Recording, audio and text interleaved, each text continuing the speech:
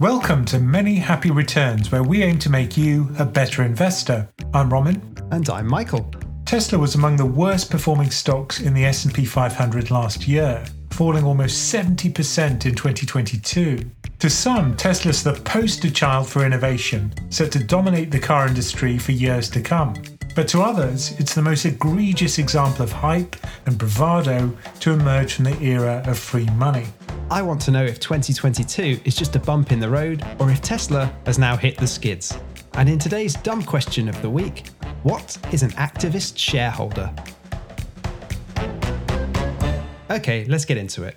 As a general rule, we don't tend to talk about single stocks here so much. But if we were going to make an exception, it's for Tesla, because it's one of the most popular stocks with retail investors and had a pretty dire 2022, wouldn't you say, Roman? It's been atrocious. It's fair to say that it's lost a lot of people a lot of money. And that's particularly difficult for Tesla because it really does suck people in to its narrative. And it is a narrative stock. And that tends to make people irrational when it comes to ownership of Tesla. So if we look at the actual returns, it peaked in November of 2021 at a price of around $409. And as we make this video, it's trading at under $110. So we're talking about almost a 3/4 fall from its peak value. Now, we've seen a lot of growthy tech stocks fall across 2022, but this is probably the biggest fall. The only one that really comes close to it of a big company, I think, is Meta or Facebook. Yeah, which was another disaster. But there it was pretty much a company that rebranded itself as something new and kind of failed to deliver on that new promise, at least so far. Whereas Tesla, that's not the case really, because it said it was going to make electric cars. It's made electric cars, it's made them profitably, and yet it's still managed to lose 75% of its value. So what I thought was interesting was that most of the growth stocks lost a large part of their value in the first half of 2022 as the market turned around. But Tesla, it did go down, but it didn't really go down quite as much as you might have expected. But then it's had a really atrocious final quarter. And some people are chalking that up to the Twitter deal, which Elon Musk did. So when that closed, you've seen a real sell-off since then. And people are saying, where's the CEO of Tesla? Has he been distracted? I think that's partly because it is a kind of cult of personality that's built around Musk, which has kept the share price so solid. Other growth stocks have managed to, like you say, sell off much more quickly. And to be fair to Musk, he's probably not the first person to let Twitter distract him from his day job. But not everybody buys it at a random price, which is set because it's got some joke about marijuana in its number. Yeah, it was $54.20 per share he paid for Twitter at a $44 billion acquisition value. Now, I think it's fair to say he massively overpaid for that. Now, it's not really directly related to Tesla, other than the fact I think it's taken some shine off Musk's cachet and his kind of like magic touch that it's not doing so well. And also, he's had to sell quite a lot of his Tesla stock to sort of plug the gap in Twitter. It was interesting. We kind of had a Christmas discussion about Tesla, and the younger people in the room were very keen on him. You know, they said, oh, the guy's a genius. This is just part of some overarching strategy. And I said, no, it's not. You just overpaid for it. He's fired half the staff. And advertisers have gone running, which is the big thing there. Their revenue is going to decline quickly. Yeah, the one thing you mustn't do. He's gone a bit crazy on the platform. Advertisers want brand safe content, not someone tweeting about conspiracy theories. Or banning journalists because they say something negative. The first thing and the most important thing is to ensure that the advertisers are happy with the platform because, you know, you don't want to upset the people who are basically paying your bills. And he's got massive bills because of the debt that he's piled up. But I think you're right that it isn't some grand overarching strategy, because I originally thought that. But I think it's more that you often see rich billionaires, you know, buy sports teams, a football team or a baseball team or whatever. And I think Musk doesn't like sports. He likes to tweet. So his equivalent was to buy Twitter and set the rules of the platform. I remember somebody actually said, look, you know, you should buy the company as a joke tweet. And then he actually replied to it. So they're saying, I'm sorry, it was my fault. And I think it's hard to overstate how much it's distracted him this year. So even before the takeover finally closed, he was trying to get out of it for ages. and trying to look for loopholes in the deal. He was accusing Twitter of having lied about the number of bots on its platform and misrepresented itself in the deal. But he couldn't find a way out of it and was ultimately forced to close and sell a lot of stock. So just on the 14th of December, he disclosed he'd sold another 3.6 billion of Tesla stock to prop up Twitter. Despite saying he wouldn't, right? Yeah, I mean, he said he wasn't going to sell any more after April. And he sold something like $23 billion worth of Tesla stock this year, which, that in itself starts to move the stock price, right? And it sends out a really bad signal if the CEO is having to sell stock and it's a forced sale because he bought a company which he really shouldn't have paid so much for. It takes away that kind of halo effect, which is a large part of the valuation of Tesla. I mean, that's why people were willing to hugely overpay for the stock. I recently watched this documentary about Elon Musk, which is brilliant, on the BBC, and it's called The Elon Musk Show. But what's great about it is it kind of goes through the history of his life, including his childhood and the companies that he's founded. And it showed the actual time that he floated the stock on the stock exchange, Tesla, and it immediately shot up in value, much more than people expected, more than he expected. I mean, whatever you want to say about Musk, he's definitely one of the greatest capital raisers of all time, which sounds like an insult, but I really don't mean it in that way. Like, we live in a capitalist system, and if you dream big, as Musk does, one of the absolute key roles is to be able to generate a lot of capital quickly and throw it at a problem. And he's better than anyone at that. But I think, if anything, we've learned from this episode that if you have a cult around a stock, it may not be a good basis for buying that stock. Okay, so enough about Musk. Let's move on to Tesla itself. But we've got the elephant out of the room in a way. Let's talk about the actual car company here. So it announced its fourth quarter earnings yesterday, and it missed analyst expectations. So it delivered 405,000 vehicles in that quarter against analyst estimates of 430,000. And that sort of meant that in the whole calendar year, it's delivered around 1.3 million vehicles to customers, which is an increase of 40% from 2021. Now, I think a lot of companies would like to grow at a speed of 40%, right? The trouble is that Tesla had said it was going to grow at 50%. Well, they've kind of hedged around that because some of the people who are really keen on Tesla have been saying, well, it's 50% annualized over a long period of time. And it could still make that if it kind of picks up in future. However, I think the big problem is that Elon Musk himself has started saying that, we're entering a period of weak growth. And car purchases are usually cyclical. If people are worried about losing their job or they're struggling to make ends meet because inflation's high, then they're not going to be forking out a huge amount of money for a car, which is very much aimed at the kind of luxury end of the market. I think that's right. For almost the entire history of Tesla's stock, people have always seen the challenge as supply, right? Manufacturing and delivering enough cars to meet the demand from their customers. And that's kind of flipping around now. And people are talking about, well, maybe now the problem is demand. So let me just do a comparison, right? And this is kind of personal, but we've just put money down on a car. Well, not money down, but we've agreed to kind of lease ownership of an electric car. And in the UK, we've gone for a Chinese brand, which is MG. So it used to be a UK brand. It was bought by a Chinese company. But the point is that we've got a car which has got a range which is similar to a Model 3 long range Tesla, and it's half the price. And it hasn't got all the features and whistles and bells, but actually it's got some things which I prefer. For example, it's got buttons on the dashboard. Yeah, all right, Grandad. You don't like the big, large touch screen in the middle? Well, I don't like kind of having to touch a screen just to change the air conditioning. That's a real pain, especially when you're driving. You still use a BlackBerry with a little keyboard at the bottom. But anyway, look, I think it's a pretty good car. It's nicely made and, it's half the price. I mean, how good can it be? And if they want to sponsor our video, they are more than welcome to.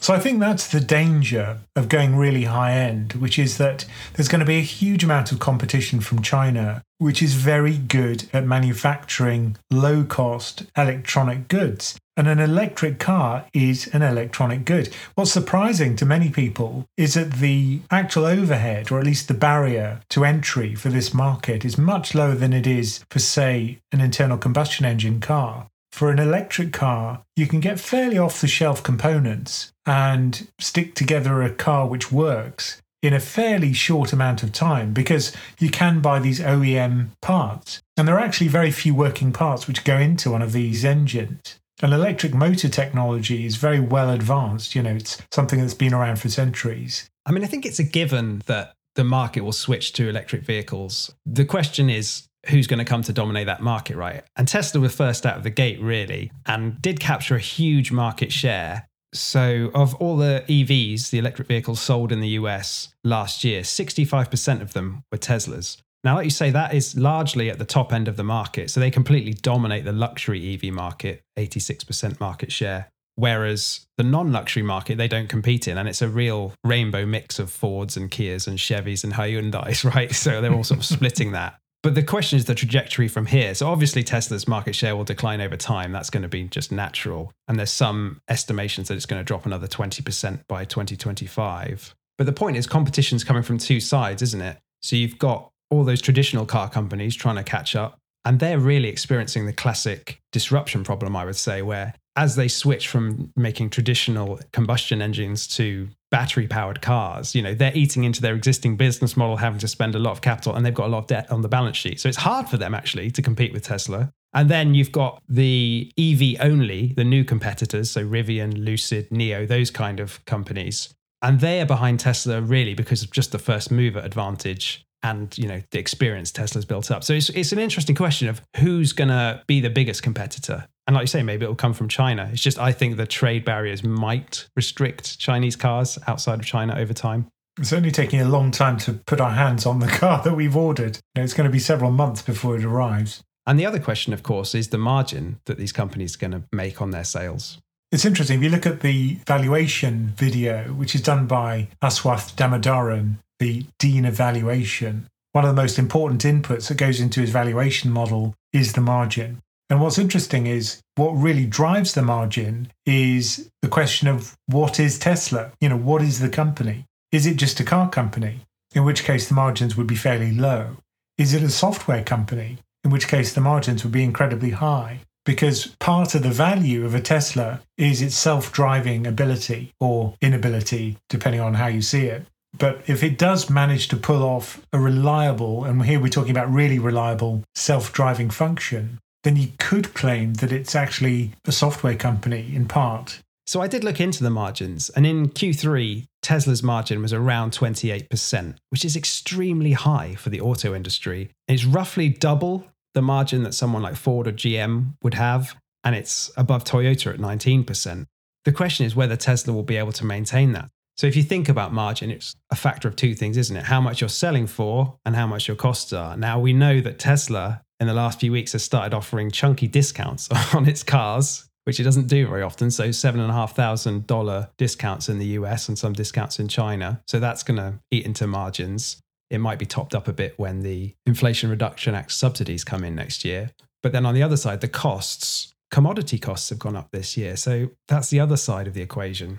And another big cost, obviously, is the workforce. Now, what's pretty shocking is that wages haven't fallen despite very aggressive rate hikes by central banks. And what we'd expect to see is at least a slowdown in wage growth, but that's not what we've seen at all. They haven't kept up with inflation, but what you would be expecting is at least a kind of slowing down of wage growth. But, this is effectively going to erode margins as well, because every component has to have staff to assemble it. These are very automated factory floors for things like the Gigafactory and the Tesla manufacturing floor. But still, it does require people. The interesting thing about Tesla versus practically every established car company is that Tesla has a non-unionized workforce, which, whatever you think about unions, from a bottom line point of view, benefits Tesla. One of the issues raised in that documentary I saw on the BBC was that one of their employees at the Gigafactory complained about working conditions. And he got into huge trouble because there's actually a clause in his work contract that says you're not allowed to talk to the press. I mean, I think most employment contracts have something to that effect, that you have to go through the company's official channels first. But I know that Elon Musk is famous, isn't he, for driving a kind of culture where everyone is expected to work flat out. And that was true of all those companies, SpaceX included. The interesting thing this year was that they opened the Gigafactory in Berlin, and there's been reports of this in, and I quote, total chaos. So it opened in March, and they needed to recruit around 12,000 members of staff, apparently. But they were only able to hire about 7,000, partly because of the tight jobs market and competition with, all the other auto manufacturers in Germany. And also because apparently Tesla pay less and they offer non-unionized contracts. So it's difficult to sort of lure people away in Europe at the moment, I think. And certainly if you work in manufacturing in Germany, I think it's quite a respected job, isn't it? And employees are very dedicated, but they expect in return kind of respect from the company, which perhaps Tesla doesn't offer.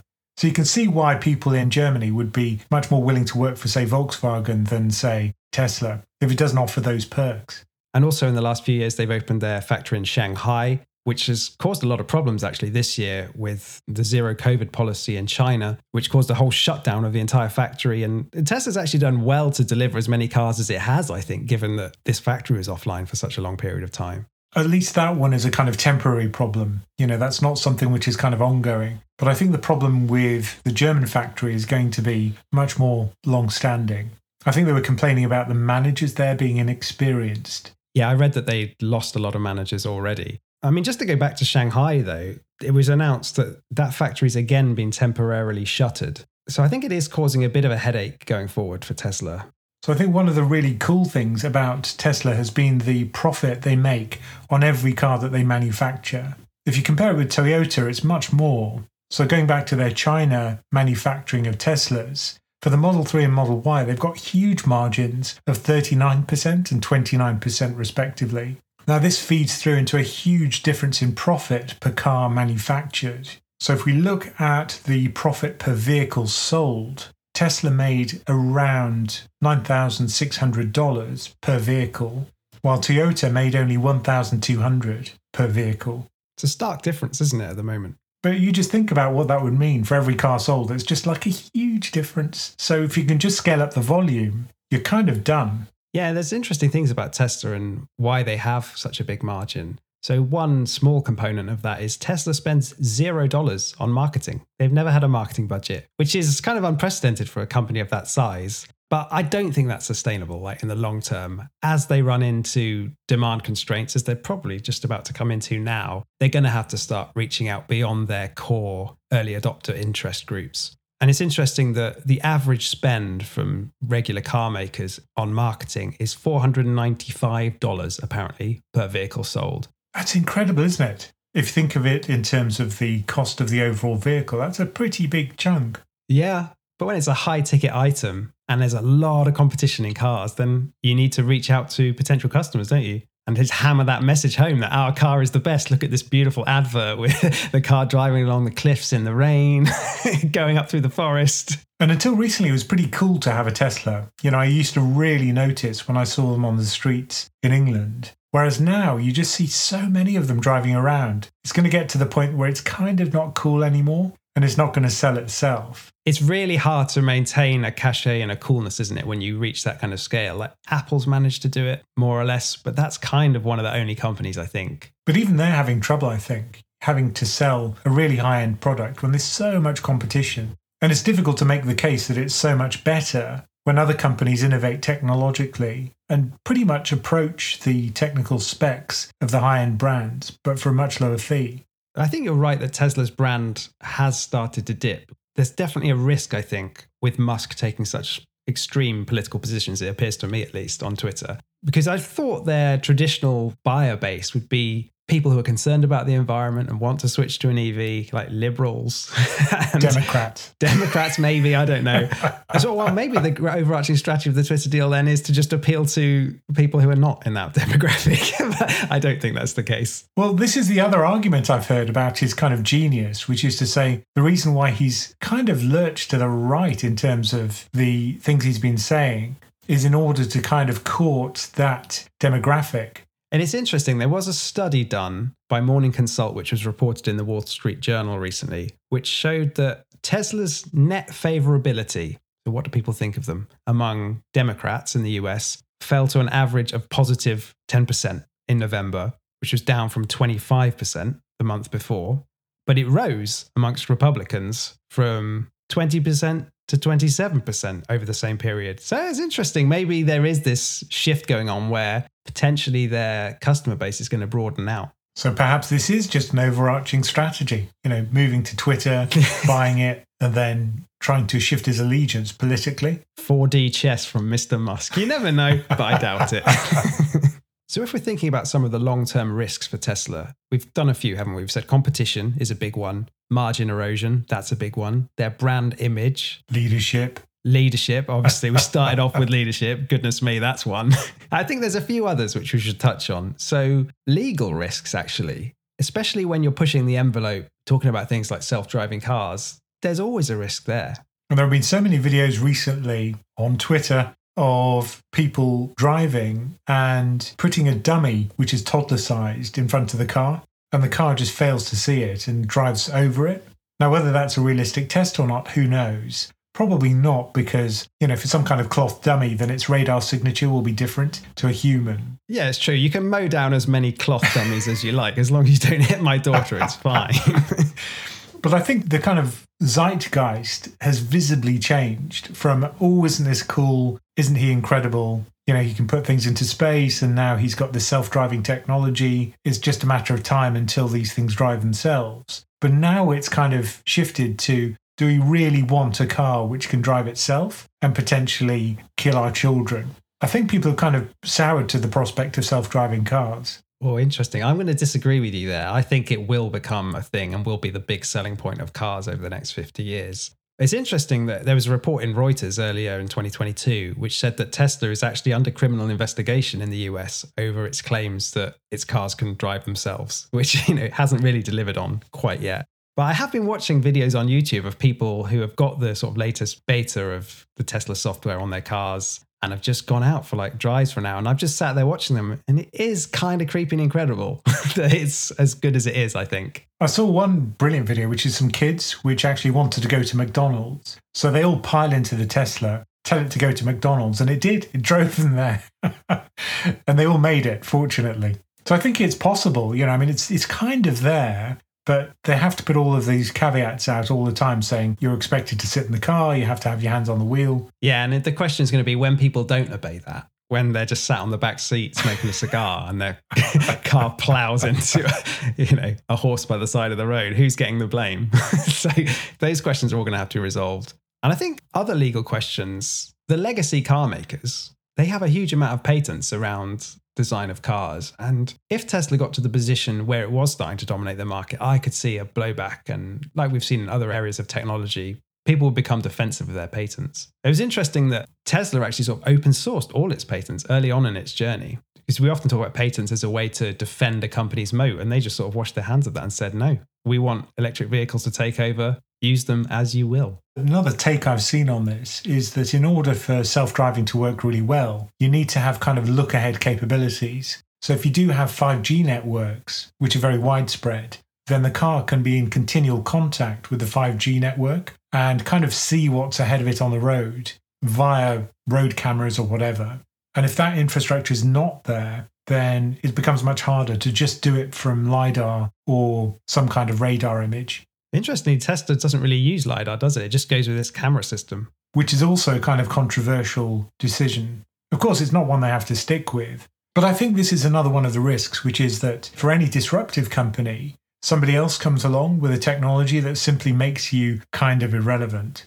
I think we're a long way off that, though. Other car companies seem to be playing catch up to Tesla. I don't know. I'm not convinced. I see some of the cars in China, which are pretty high end, and they also have a lot of the features which Teslas have. I think where Tesla does have a genuine advantage right now is in how it manufactures its cars. So over the last couple of years, it's switched to the so-called gigapress manufacturing process, where traditionally you'd put a car together by screwing together loads of disparate parts on this long production line, and it would be this patchwork, this jigsaw of pieces. Whereas Tesla's moved to the system where it's bought huge, absolutely enormous manufacturing presses, giant casting machines from an Italian company, actually. And they didn't even fit in the Tesla factory. They couldn't get through the doors. So it was out in the parking lot under this big sort of tarpaulin temporarily. And it literally makes cars, the chassis of cars, in the same way that toy cars are made. It takes molten metal, it uses a very complicated industrial process to put it into a die casting machine, and out pops, the body of the car, or at least its largest sections. And I read that using this process, Tesla had gone from having to screw together 70 different parts for the underbody of the car to just one part. Yeah, that's right. That was one of the rear panels of the car. I have to admit, and this is kind of embarrassing, but I'm past the point where I'm embarrassed by these things nowadays. I did watch a whole video about the GigaPress machine, and I was just blown away. Of course you did, Romin. And you brought Tesla stock the next day, right? I didn't, unfortunately, but, well, fortunately, as it turns out. So why is this process revolutionary? Well, it's never been used for cars before. And the claim is that it's going to make higher quality cars in the long term, because Tesla's always had this sort of reputation that, as good as it is from an innovation point of view, the build quality of its cars just, is sometimes lacking. So maybe this is going to fix that. It also can make lighter vehicles and at a much cheaper cost. So if we're talking about maintaining margins in the long term, maybe it's something like this. And I think it will be quite hard for other legacy manufacturers, say companies in Germany with these big assembly lines of cars with lots of unionized staff. It's hard for them to go, you know what, we're going to go for this GigaPress system. There was an article in Inside EVs, which is a magazine, which was talking about this rear section of the Model Y frame, the one with the 70 individual pieces, which were kind of boiled down to one by the GigaPress. But what's really interesting is how much that reduces the number of robots on the assembly line. And it actually eliminates 300 robots from the production line. Non-unionized robots. Which aren't allowed to talk to the press, to the GigaPress. Because I sometimes came to Tesla a few years ago and I was thinking, is Musk basically just a sort of snake oil salesman and it's just hype and bravado and really they're just selling cars with a battery in it?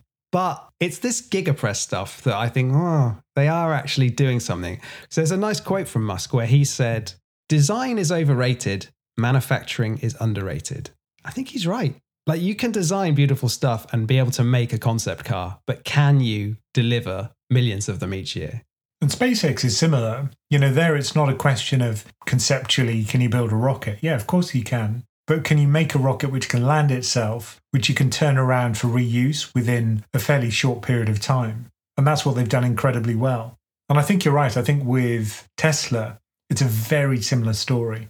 Focusing on the manufacturing has been why they've potentially created something which has much higher margins than other companies. But look, if you're Volkswagen, you're no stranger to this kind of automotive process and trying to optimize it. They do have a first mover advantage when it comes to the manufacturing process. But it's hard to imagine that German engineers or Chinese engineers won't catch up at a certain point. Yeah, I think that's right. But I've just been in industries and worked in them over the years where you're in a legacy company and you can see what's going to happen. Like, I worked in the music industry for record labels. CD sales are declining, Spotify's rising. You know what's going to happen long term. But it's really, really hard to compete because it involves shutting down effectively what is very, very profitable to you in the short term. Yeah, there's a kind of cultural momentum. And this is why companies that start off from scratch probably have an advantage at the moment. Yeah.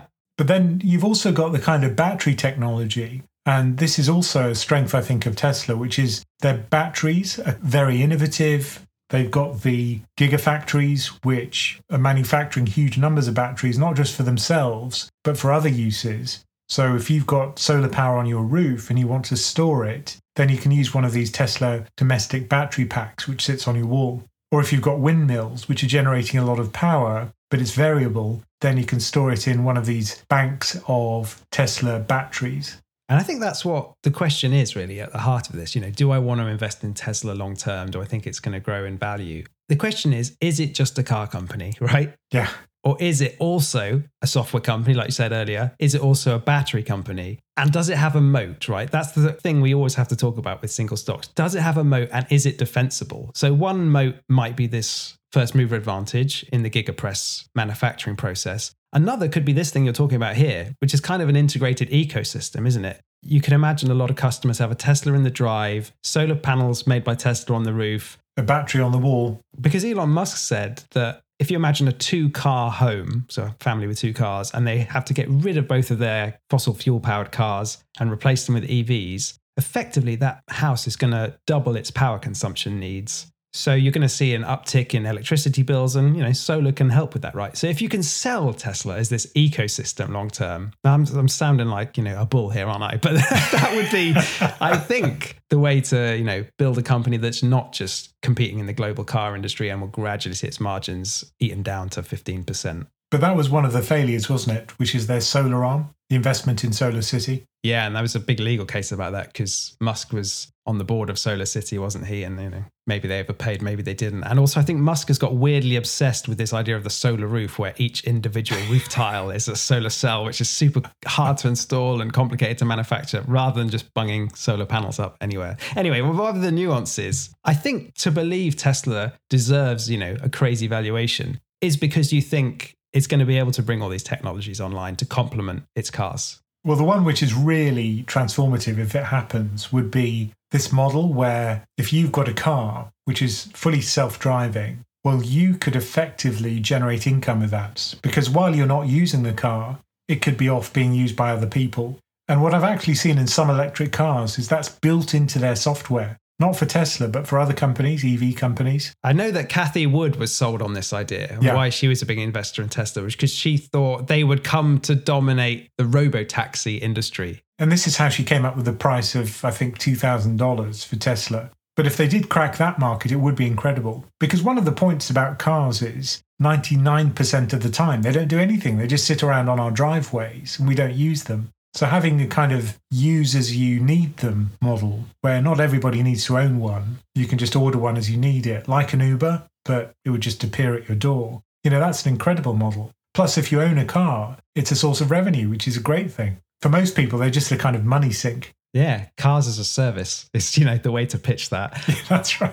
And I think if one company came to dominate the electric car space, then it would be a bit like what Apple's done with its iPhone, where it's kind of owning that customer relationship and able to effectively charge rent on any app download and all these services. So, Tesla's vision surely has to be something like that, where the car is getting people into the ecosystem and then there's all these sort of add-ons. I think that's going to be difficult to achieve, though, because the problem is that a lot of these components, like the solar panels, the battery, all of them are kind of interchangeable. You can't make a battery which is incompatible with your car. Well, you can make a bespoke adapter to plug in the charger to your car, which obviously Tesla has. Like, its charger cables will not plug into other cars. No, that's right. But look, there's only certain numbers of things which you can do to kind of put obstacles in the way of other manufacturers. So I think some of these components will be interchangeable. And if there is a cheaper alternative, that's ultimately what people will probably go for. I mean, in the short term, people have often said that the so-called supercharger network that Tesla owns is its moat, right? Because the thing with an electric car, it's all well and good getting one that works, but you've got to be able to charge it and you've got to be able to drive it over long distances from time to time. And Tesla superchargers, their proprietary system, make up around 58% of all the fast charging plugs in the US. So that's a big selling point, isn't it, when you think about it? If you're choosing between different electric cars and you think, well, if I go for one that's not a Tesla, I can't use 60% of the charging stations, right, in the US. Right now, at least, there's talk that they're going to open it up to non-Tesla cars next year. And the White House is getting involved. But still, it's a big deal, isn't it? And as part of the Inflation Reduction Act, actually, they're going to build lots more chargers across the US. So I think that's probably going to change. But as you say, at the moment, a big benefit of owning a Tesla, and one of the reasons why we actually considered one, so our constraints were we had to fit a cockapoo in the back of one. Teddy's got to be able to sit in the electric car. Did you take him around the showrooms and just putting him all the different cars? Well, he did like the Tesla Model Y, actually, yeah. He's bought the snake oil, the magic beans. Yeah, he's a Tesla fan dog. But in the end, we kind of decided to go against that because most of the time we do very short journeys and we can just charge the car at home overnight. So we probably wouldn't use those chargers away from home very often at all. It's only if we do a long car trip or go on holiday, say. Yeah. And I think it's just a short-term advantage that because I can't imagine regulators would allow in the long term proprietary networks. Like you wouldn't have allowed traditional car manufacturers to sort of have their own bespoke petrol and then sort of own all these different petrol stations and then compete on that. I don't think. But again, here's an example where the technology is moving really quickly. So for example, in China, they've very much gone for a model where you just swap out the battery. You get a pre-charged battery, you drive into this kind of garage thing, and in a few minutes, you just whip out your old battery and stick in a new one. Really? I've not heard about that. It's pretty cool. The other alternative would be contactless charging, where you've got some kind of induction coil in the road and you just park over it and it charges your car via an alternating magnetic field, kind of like you do with a mobile phone. And just to wrap up thinking about their potential long-term moats, You mentioned about software and self-driving cars. Like, I think that's a key one, isn't it? If Tesla is getting all this information passed to it, because we know AI systems get trained on data, and the more data, the better. If they've got huge amounts more data coming in for self-driving than other manufacturers, that's a big advantage. That's kind of how Google got ahead and couldn't be caught in search, right? Yeah, that's true. Once you've got the first mover advantage, it kind of keeps it in place. However, there must reach a certain point where you've got enough training data so that you can train your neural network to recognize hazards just as well as anyone else. So I think that's, again, a temporary advantage. Because their software is pretty cool. Like, they do the over-the-air updates to their cars, which was kind of unheard of, really, when they started doing that. Sounds a banal thing, but it's a big deal, right? It's incredible. I think that's one of the coolest features. And other kind of fun things, like having a ludicrous mode. I think that's great. Or having a car that can fart on demand. I think that's even cooler if you've got kids. Or a dog. Or a dog, yeah. Teddy would probably think that was hilarious. So I think maybe we just wrap up talking about Tesla as a corporate structure, because Musk was both the CEO and the chairman for a long time. That's always a bad sign. It was always a bad sign, unless it's Warren Buffett doing it. And he was made to step down as chairman for some tweets. The 420 tweet. Yeah, so what was it? Was it the funding secured thing? That's the funding secured, yeah. And the SEC said, right, that's it, you're not chairman anymore. But the thing is, the board, meant to be an independent board of directors, the people on that, other people who've invested in Elon Musk companies in the past, and his brother, you'd always think, oh, does it really matter? It's Elon Musk company ultimately. But I think it does matter, right? This year has been an example of that. Musk's gone off the rails. He started doing crazy stuff. He's got this huge compensation package from Tesla, and he's going and spending all his time running Twitter. You'd think a board of directors would be hot on that and saying, what the hell are you doing? But if 5 of the company's 8 non-exec directors have strong ties to Musk, I guess they're not going to say that. I like that you're just reading from the article to get your legal facts straight. Yeah, please don't sue us. When I was just thinking of that picture of Elon Musk on Saturday Night Live dressed as Wario with the moustache, that's the board of directors at Tesla. But Kimball, his brother's on the board as well, isn't he? Yeah. Anyway, I think the board's failed this year as much as Musk has. Because ultimately, it's their job to rein him in. Because they have to act in the interest of the shareholders. Yeah, that's what they do. That should be what they do. That's the point of corporate governance. And they can fire the CEO. That's also the point of the board of directors. In this case, they can't, but yeah.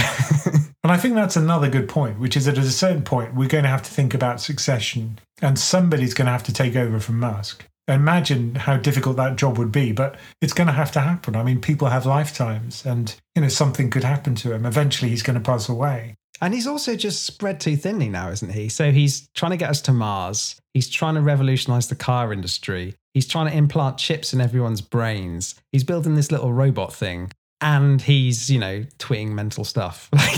No one can do all that. I think one of the problem, an obstacle for car manufacturers is politics.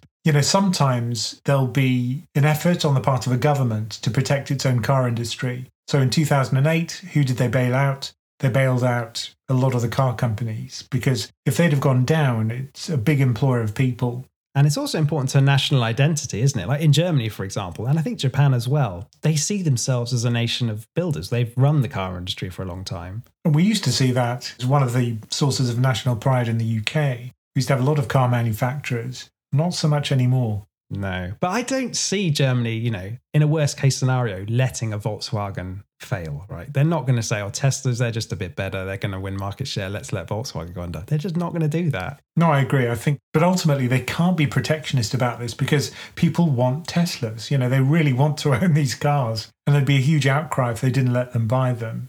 And the other interesting question, when we're thinking just about the stock price, so it got to, let's be honest, crazy levels, right? Even at the time, people were saying it was crazy. In retrospect, it was mental. Musk said it as well. Musk said it was overvalued. Yeah, when it was much lower than it got to its peak as well. And it was worth more than every other car manufacturer in the world combined, comfortably more. What I loved was when it started falling, people would measure the market cap loss in Toyotas. Not cars, but the market cap of Toyotas. The whole company. Yeah. But the question here is around macroeconomics. So we've talked so many times about we've left this zero interest rate environment. Free money is over. Could we ever go back to those crazy multiples which allowed Tesla to be worth so much? I think The thing about Tesla is that it's very much driven by a cult of followers. And it's not so much to do with interest rates as that belief. And I think we've seen that belief being shaken. It's only the very hardcore Tesla believers which have stuck to their guns and suffered big losses. So I think as long as that kind of core of believers exists, there's a potential for another run-up. But the thing is, if you do have interest rates at much higher rates, that kind of euphoria is much harder to whip up. So I do think it's going to be an uphill battle. I don't think we're going to go back to crazy multiples anytime soon. And particularly if there's going to be a recession globally, then there'll be weak demand for Tesla and even worse numbers in future. The thing they have in their favor in an environment where interest rates are going up is that they have a strong balance sheet. They've got a big cash pile. They have basically no debt. They're not at risk financially. They're far away from that. It's just they were massively overvalued. Or at least they were baking in a huge amount of growth, which is going to be hard to deliver on. So I don't think it's an existential threat for Tesla. It's still going to be around. It'll just be another car company. That's the big risk. And other companies innovate much faster than it does. And it kind of gets left behind. So finally, Roman, we've talked about Tesla a lot. Would you buy the stock? It's trading at, what is it, roughly 110? I think if the multiple got low enough, I think I might consider it. But it's still baking in a lot of good news, even at this price. And I'd really like to see what happens with its margins, but also with its penetration of the market, in 2, 3, 4 years' time, as all of these new innovative companies come along and try and compete with it. It got ahead of the pack and its valuation was kind of crazy. Now we've seen it come back to kind of sane valuations. But at the moment, I certainly wouldn't buy the stock, I don't think. But don't you think that by the time it appears that it's going to be the Apple of cars and dominate the industry with huge margins, it's too late, right? The stock will have looked ahead. Yeah, I guess a bit more transparency would be nice. And, this is why I don't buy single stocks, right? Now, Tesla's actually a source of a lot of discussion in our Slack channel when we talk about single stocks, which we do sometimes. And shout out to Thomas on the PensionCraft community, because he's been really helpful in preparing this episode, and I don't think he'd mind me saying, is a big Tesla bull. Thank you, Thomas. But if you want to join us and join the discussion, and you want to learn more about joining PensionCraft, the community, just go to our website, pensioncraft.com. Okay, today's dumb question of the week is, what is an activist shareholder? Now, one of the deals with a stock is that you actually get a say in how the company's run. And the more shares you own, the bigger the say you get, which makes sense because you, in a very real sense, own the company.